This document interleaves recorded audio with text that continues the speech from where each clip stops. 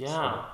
Well, talk to me. How do you get the most out of it? Because you're probably one of the few associates at the practice at this time. I'm assuming. Yep.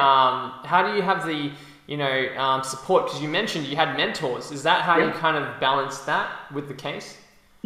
I do.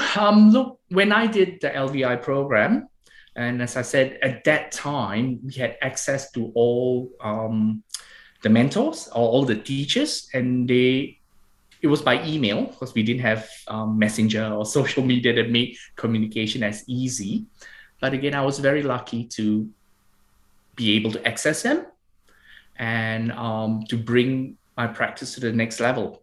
Okay, but having said that, Lawrence, I could not have done it on my own. Remember, I said that I did the first LVI program with a bunch of dentists or group of Yes. dentists that today are amazing dentists themselves.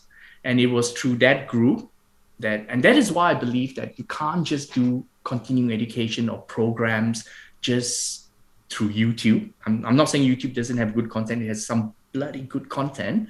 But Mm-hmm. again, or just attending webinars or going to, or doing it by yourself. I think that basically professional development is encompasses a whole range of factors where Mm-hmm. CE is a big part, but professional and camaraderie is just as important. I've learned so much just by talking from the like-minded people attending the similar programs, and you learn just as much speaking to them as you do from the presenter at the podium.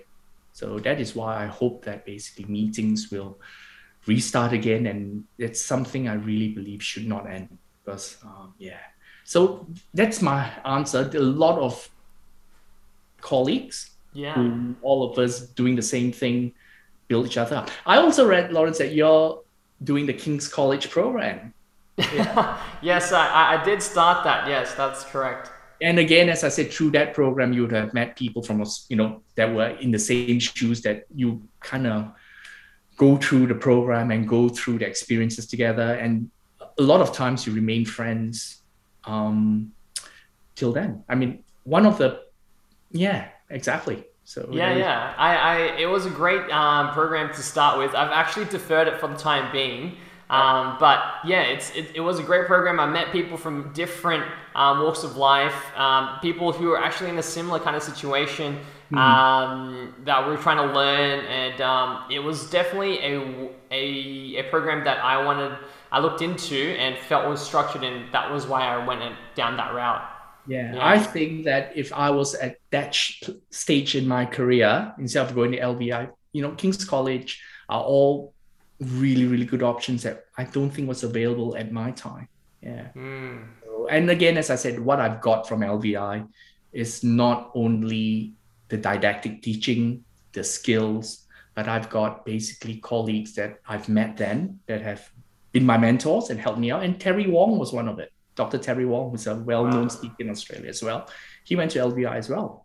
So he's just one of many. And so uh, I think that basically that is why joining groups, not Mm-hmm. only having to, I'm not only referring to going through a specific school, but a lot of the organizations like the Pro Society, which I'm a part of, and in the past, Seattle Study Club, all help put in pieces of the puzzle in Mm-hmm. your professional development. And that is just as important as attending CE itself, you know what I mean?